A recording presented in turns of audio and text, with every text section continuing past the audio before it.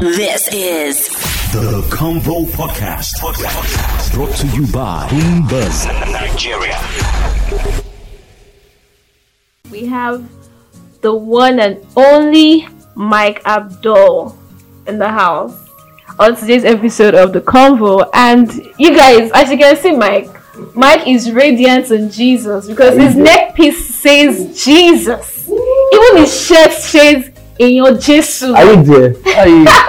Are you there? All right. Hi, Mike. It's good to have you today. Good to be here. Thank you. Yeah. So we'll be talking to you today about your single. You have a new single called You Know They Look Face. Yes, You Know They Look Face. So please tell us, how did you come about the song? Yeah, You Know They Look Face is like an open letter to God, telling God, you know the form say you're too busy.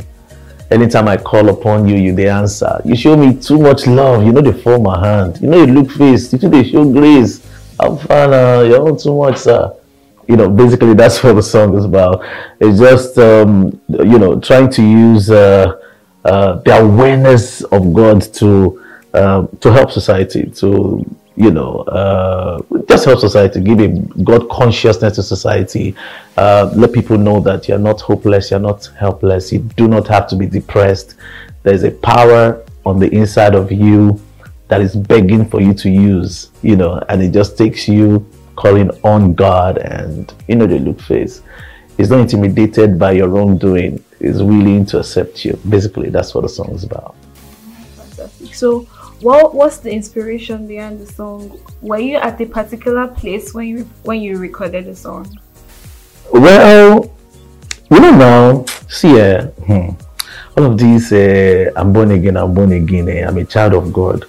We were coming from somewhere, you understand what I'm saying? So I think I was being reflective. I just went back to who I am or who I've been, and juxtaposing it with who I am right now, and I'm like, man, if God they count wrongdoing, person will do, that kind of thing. So I think basically that was part of it, and then of course the Easter season also motivated me to want to shed more light on what Easter is about, the goodness, the glad tidings that the season brings, basically.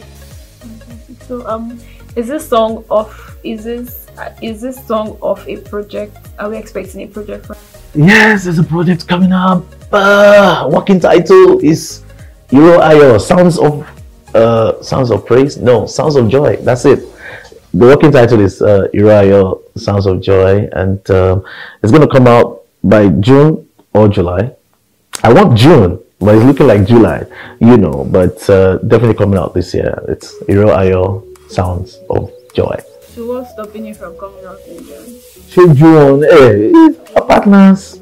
Our partners have to make money and all that, so they want to know the best time for them, that kind of thing. So we have to agree, but for us, we're ready to go by June, but depends on our partners too. We have to put the business side, in consideration.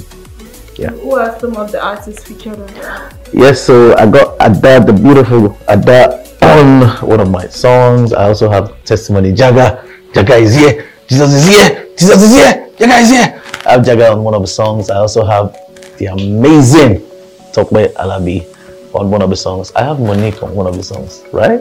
I have Monique on one of the songs. I have Adam on one of the songs too. So fantastic, guys. I have Profiti on one of the songs. I have people. So from these names I have mentioned now, yes, that means it's going to be power. Fantastic. Yeah. I see action. So how many songs are on it? Well, I think it's now going to be 9 songs. I would have loved 14 songs, but they're thinking 9 songs. Wow. Why am I talking about them? Okay. But that's what they're saying.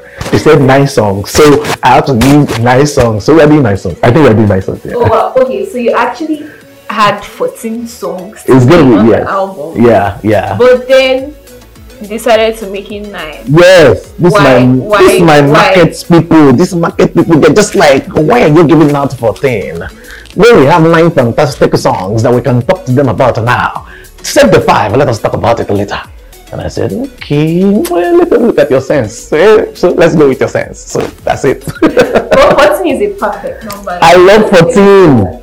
I really love 14, but they're in the market, so I'm thinking let's go with them. So you've come a long way in this gospel industry. So how would you describe your growth over the years?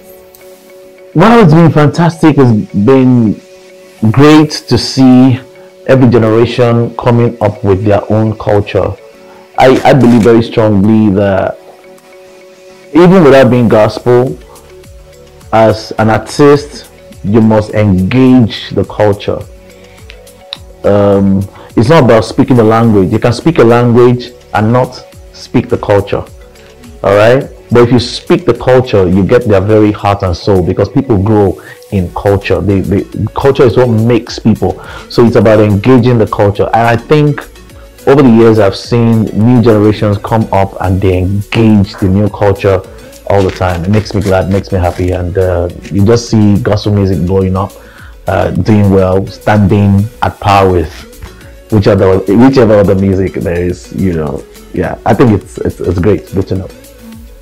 So we've been battling the coronavirus for a year now. Yeah. So how would you say the pandemic has affected you as an artist?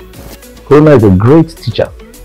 I think before Corona, we just we had the recordings, we had the content creation part of us, right? But we had the performance part of us. So the performance part of us makes us excited. You're going to be on stage with, and then we kind of were given 70% thereabout to being on stage, to going live with the audience, because it's so sweet. And then it's like 30% was going to content creation. But see, with Corona, 90% is going to content creation now. And I think that is you building your legacy. That is you building your legacy. So Corona has really helped a lot of us to shift in our thinking and put attention to where it should be.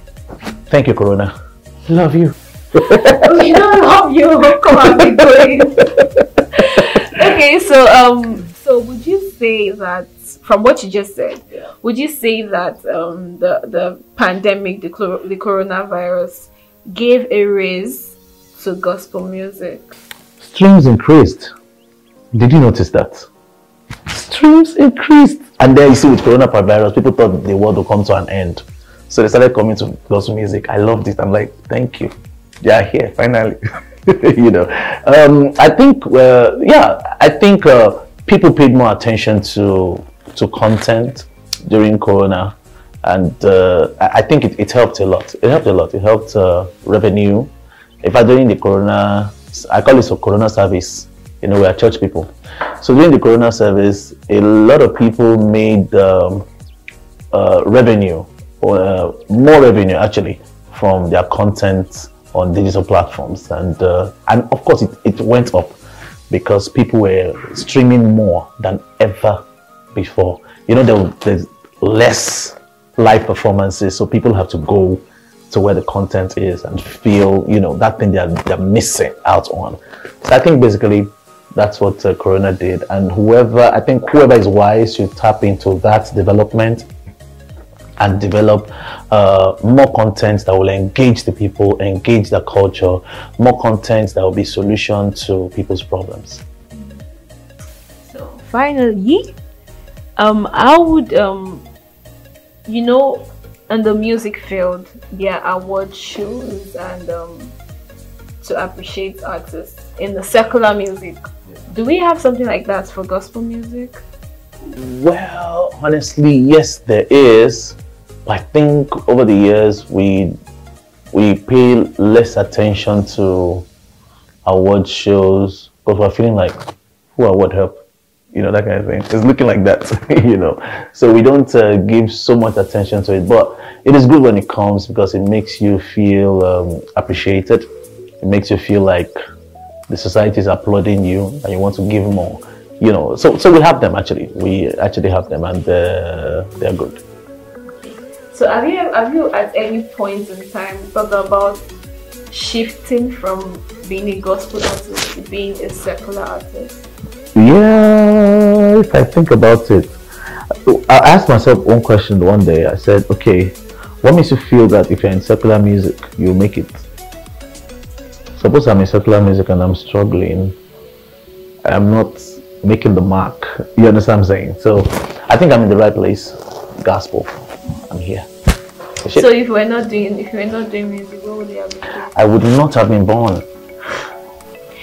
Nothing. So you were born for music. I was born for this. Hallelujah. Yeah. Man, preach it. Hallelujah.